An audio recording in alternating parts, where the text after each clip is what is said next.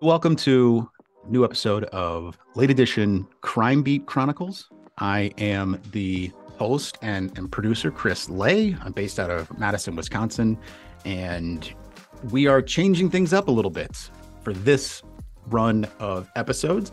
In the past, it's been articles being read and then me kind of introducing those a little bit, and now it's going to be more interviewing the folks who actually work at the publications and have the stories behind the stories of how these true crime articles ended up, coming out in the stories that just happened in the newsroom. And so we've brought in Nat Cardona, who is going to be the one conducting those interviews. And because we're adding her into the mix, we wanted to take a moment to introduce her and let you guys get to know her, because I don't know how much we'll actually be interjecting her story into this down the line, but podcast is all about personality. So, hi, Nat. At least you hope. Hey, hey, what's up? So you also, like myself, are based in Madison. Mm-hmm. Tell us a little bit about how you got your start at Lee and, your background in broadcasting. And so I started at Lee about 4 years ago. I think it was like October of 2018. And that was I just totally went into this whole thing blind. The job title was, video production assistant or something. There was no plan, no foreseeable plan. What ended up happening was I was the host and producer of a video series that went out daily to all our sites, and that was called 5 to Know with me, Nat Cardona. And that was kind of just like kitschy stuff, the stuff that's on the internet that people are clicking, whatever, 5 hot topics would be out there for the day. Before that, basically right out of college, I went up to northern Wisconsin and did a 2-year TV stint there. I was the morning girl for the NBC affiliate up there. So I was the reporter out there up in the cold north. And as you can imagine, there wasn't a lot of breaking news. So it was like, oh, here's some pancakes at this cabin today. So my couple years stint up in the Northwoods, it was a great experience. Again, it was like all live hits and stuff in the morning, but it was very cookie cutter for me. And I'm not a cookie cutter person. I'm from Chicago originally, and I'm also Colombian. So there's just I have a lot of fiery energy all the time. So, being told what to do and how to look was only going to last for so long. So, left there, and that was my introduction to Lee. So that was kind of that is my journalism history. I mean, in college, I did a ton of stuff. I did print and I did radio. So I've kind of done it all, but to the journey that's led me here, being on this podcast is definitely all unforeseen. Like I've really just I am happy with how the journey has gone, because it is not traditional what I've done. And I think a lot of journalists nowadays have followed in that manner, not because of me. I mean, I wish it was because of me, but just because of themselves and how the world has gone, and people have really laid their own trail as far as journalism goes. And that's, I still I'm sitting here right now. Like, I did not think I was going to be part of a podcast, but here I am. Happy to be here. Thanks for having me. Oh, you know what? I mean, we are excited to bring you on. Thanks. You and I crossed paths a whole lot because you were in at like 5 a.m. to do 5 to Know. I'm like a crazy person that way. I've always just been an early bird. Yeah. And then you'd be there soon thereafter. You were like person number 3 in the building every time. Jason Adrian's beat us all, obviously. And all those 5 to Know video clips are still out there, I'm sure. Yeah, no, they are. Towards the end of my stint doing that, I did more kind of topical things that could have longer shelf life and be on our sites well beyond just the day. Mm-hmm. And that was actually the most fun for me. Like, where it was like, 5 things you didn't know about why we vote on Tuesdays. There you go. Click, click, boom, boom. We'll have that link for you somewhere. If this was video, you'd be able to do the TikTok thing and just like point and then have the link pop up. God. But yeah, I love doing stuff like that. So yeah, we were always kind of grouped together, huh? Audio and video. Yeah. Audio and video. And when you were doing the 5 to Know, was there any like true crime stuff that you were covering around that time? Or because I know it was, more the topical, whatever was kind of buzzy for that day, or the news cycle was for that period of time. Yes, the only thing that comes to mind is the guy who like the most prolific serial killer ever has been finally caught. It was like all this he was the guy who did like the sketches of his victims. Does this ring a bell? I'm gonna kick myself later. He was an older African American gentleman who targeted primarily African American women. And the reason I'm remembering this is because he did all these drawings, and I think it was in prison. So, there's these Jane Does all over. I think he was kind of all over the place. So, I mean, he would like draw these women and at least try to show, identification. But that's like, as far as Five to Know goes, that serial killer is the only one that I took a lot of time on that.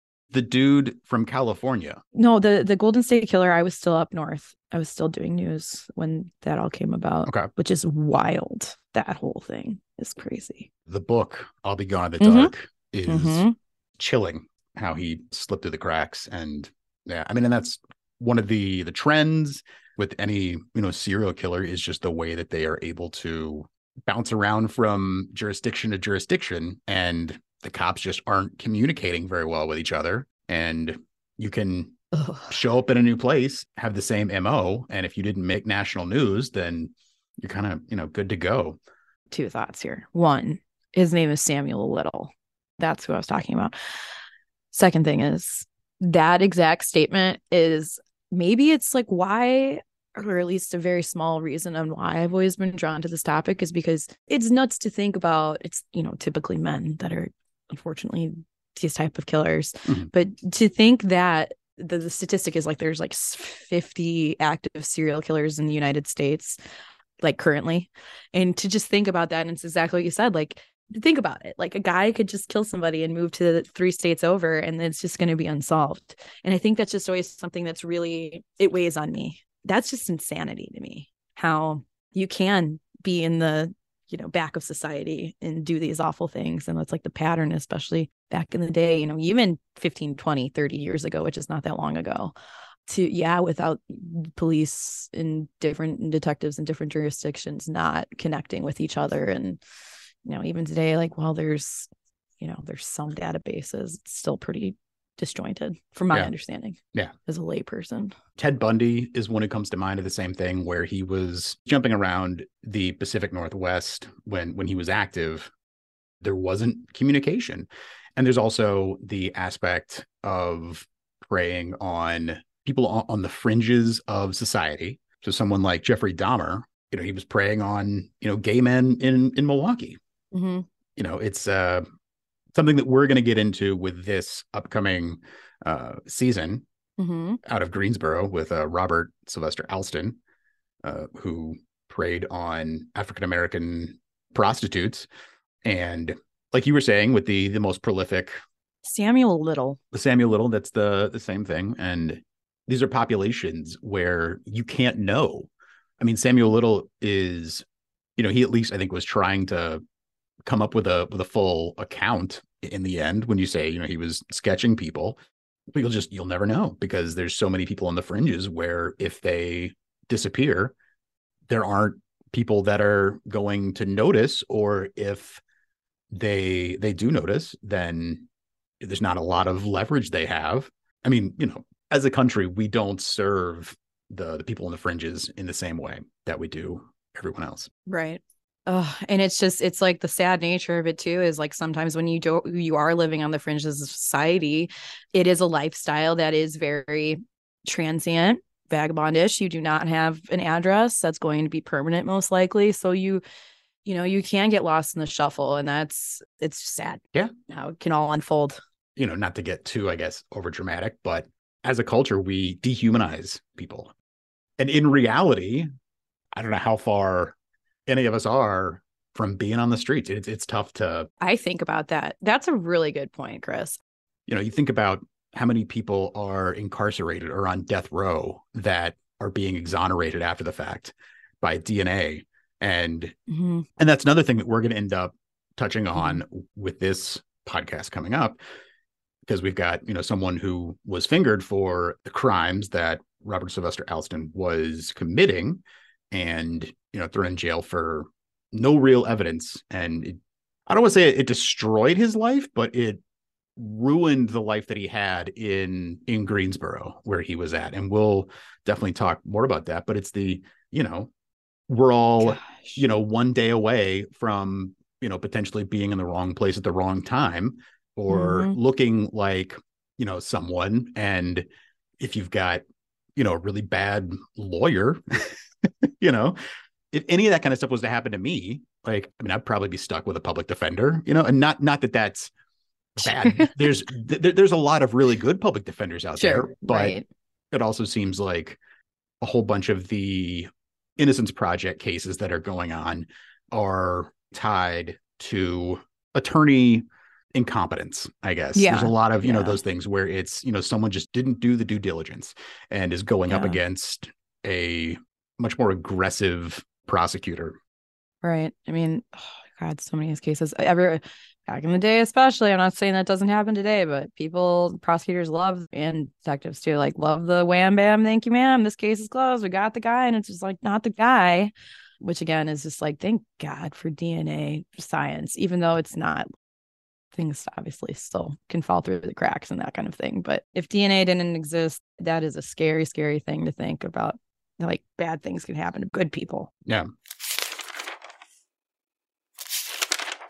When it comes to actual true crime podcasts, what were some of the early shows and stories that jumped out to you? Because I mean, when you and I were talking early on about planning out this season, we set up a lot of baseline connections, and I mean, you certainly have an interest in the topic. You had a pretty long, playlist that you were passing along to me. But what were some of the early instances of true crime podcasts that connected with you as a listener and a podcast consumer? You ask specifically about podcasts, but if you don't mind me just tossing in there, I would say the earliest memory of true crime and how crazy stuff can happen is it was actually through watching like Dateline. So, and I bring it up because Dateline is probably the first true crime podcast I ended up listening to when I got into the realm of podcasts, because it's basically the show and just audio version. But okay, growing up in Chicagoland, like two cases come to mind, one being the Stacy Peterson case. Drew Peterson was her husband. He's a well-known name, I think even nationally, because it ended up being a thing. Basically, he was a lot older than his 25-year-old wife, and she's been missing since 2005.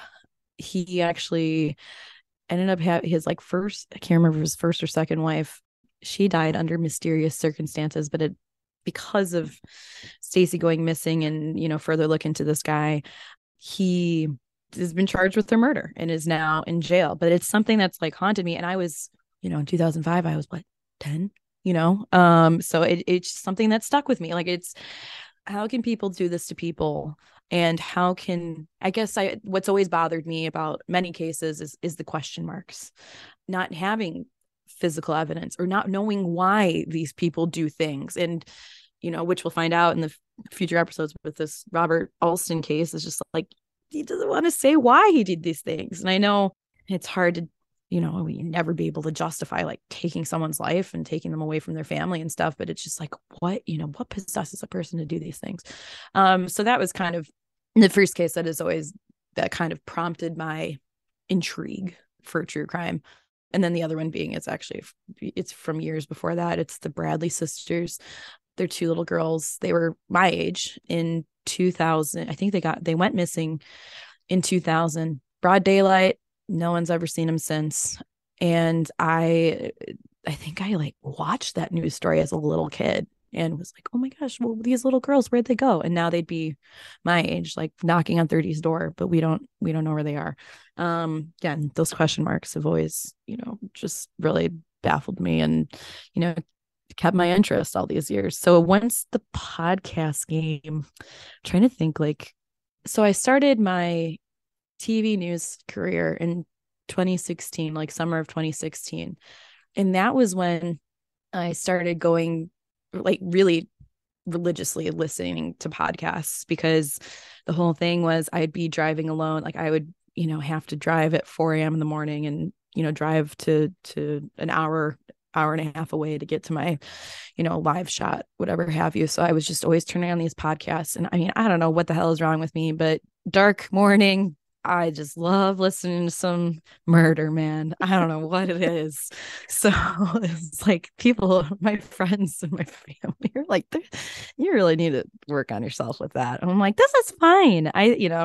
I've always just been intrigued by the dark things that can happen because it's just it keeps my fear in check or something like that. I don't know.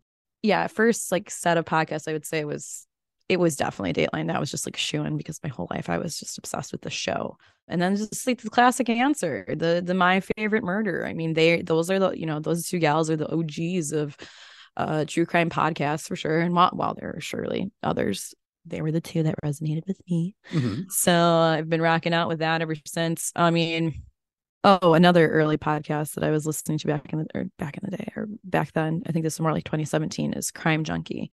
And those two gals are out of Indiana. So I always kind of liked their Midwest connection to us. They just kind of sound like me. I don't know, approach things in life like me. I'm like, okay, I could listen to these two women. In a case that's really, again, it's the question mark that I keep coming back to. It was a high school student who he went to school that day. He was missing. And then lo and behold, he was unfortunately found between those huge mats that you have in gym class in high school. And like, I don't think wrestling mats is the right word, but I don't know if they're like gymnastics mats, but he was found like stuck in between them and basically got crushed or suffocated to death. And there's a lot of mysterious things surrounding that. It seems like it wasn't an accident, things that have come out in the years since then. And this is the stuff that I listen to and keep listening to every day. And I think, and these are just like, that's just another example of a case that I kind of think about often because I'm like, well, what happened there?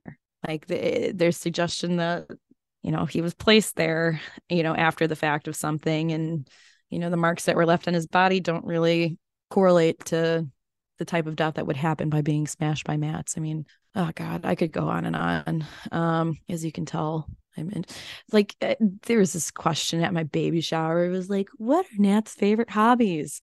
And I'm like pregnant. So like the joke was everyone's like, well, she really likes drinking. And I'm like, yes, that's true. But my other hobby is, and I was like, well, now I just sound worse. Cause I was like, my other hobby is like true crime. And everyone's like, well, what does that mean? I've got like all 30 women looking at me. I'm like, well, I listen to a lot of podcasts and watch a lot of shows and read a lot of books. And I just like torturing myself with this stuff, I guess. I don't know. It's just maybe there's something about like just a cautionary tale of things that can happen and how, all you can do is look out for yourself. So I would suggest, yes, you should look out for the people around you. The Mysterious Death of Kendrick Johnson was the Crime Junkie episode. Thank you. I'll include a link to that in our show notes or whatever. And yeah, anybody who's listening, we'll always have articles and all the relevant stuff that we talk about will be linked up in the show notes. So you can find everything out there. Please make all those clickety clacks. I remember when the first season of Serial started. Oh my goodness. Yes. Yeah. And that's one I use the first season of Serial as almost a marker of a new era of podcasting. Before then, it was like when Mark Maron started getting some traction, and then a few years after that was when Serial kicked off with the Adnan Syed story and Heyman Lee. Obviously that has found its, I don't want to say final chapter, but it certainly had some kind of finality to, the books are closed on aspects of that story. And, the fact that Serial came as an offshoot of This American Life sort of gave it this, smart people can get their hands dirty in, more, frowned upon, I guess, populist genre. Something that I think of constantly is like, why do people not just like set my yard on fire? Like, and which is, that's crazy. I know, but like, because you listen to all this stuff and it's like, I think about it, honestly, I think about it once a week. Like, why aren't people just going around just setting yards on fire? Like, because people are nuts and people do crazy stuff. Like, what's stopping them? It's just that's kind of thing. Exactly. Yeah. What's stopping somebody? You're standing at a bus stop and So the podcast that we're going to be working on for the next 4 or 5 weeks is going to be in Greensboro, and it's going to be following all of the stories around a man named Robert Sylvester Alston, who was based in Greensboro, North Carolina, and convicted of and then later admitted to what ended up being a grand total of 4 murders. And like I was saying earlier, there's no telling, because I mean there are a handful of other bodies that were found that sort of match his MO, but he would not confess to those crimes. And those are just the ones they found. So, but we're going to be talking with some of the journalists who covered the story when it was happening in the early 90s. We're going to be talking with some of the journalists who were revisiting those stories, 10, 15 years down the line. And we're going to hear about the victims and a lot of the, socio-political elements around their deaths, where the police either were effective or maybe less than effective, if there's any lasting effects there.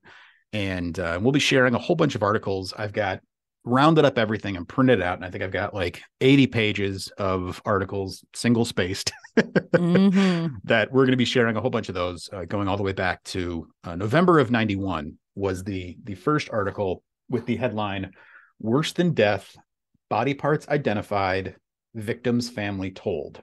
I'm looking forward to hearing what it was like being in those newsrooms and interesting narratives to unspool here. We're going to be pushing this really strong in and around the handful of North Carolina newspapers as well. So if you're within the sound of my voice and if you lived in Greensboro in the early 90s, or know someone who did, or if you have any stories about that time and what it was like to hear about these bodies being discovered and everything around there, please, reach out. We'll have contact info in the show notes, and we want to hear your stories. We'll, get in touch if anybody has a good lead for us. Yeah, folks, episodes are going to be coming out every Monday. Again, this is late edition Crime Beat Chronicles. You can listen on any of your favorite platforms: Spotify, Apple Podcasts. Overcast is my personal preference of a podcast player, but it'll be on Google Podcasts. It'll be out and about. So, and don't forget to subscribe. Yeah, tell your friends. We got a whole bunch of episodes in the back catalog that you can check out as well. And we'll have all the info for us and for the stuff that we talk about, and all the links and whatever will be in the show notes. We're excited for this, and we're hoping that you stick around with us. We'll be back in this podcast feed every week, and we will see you here.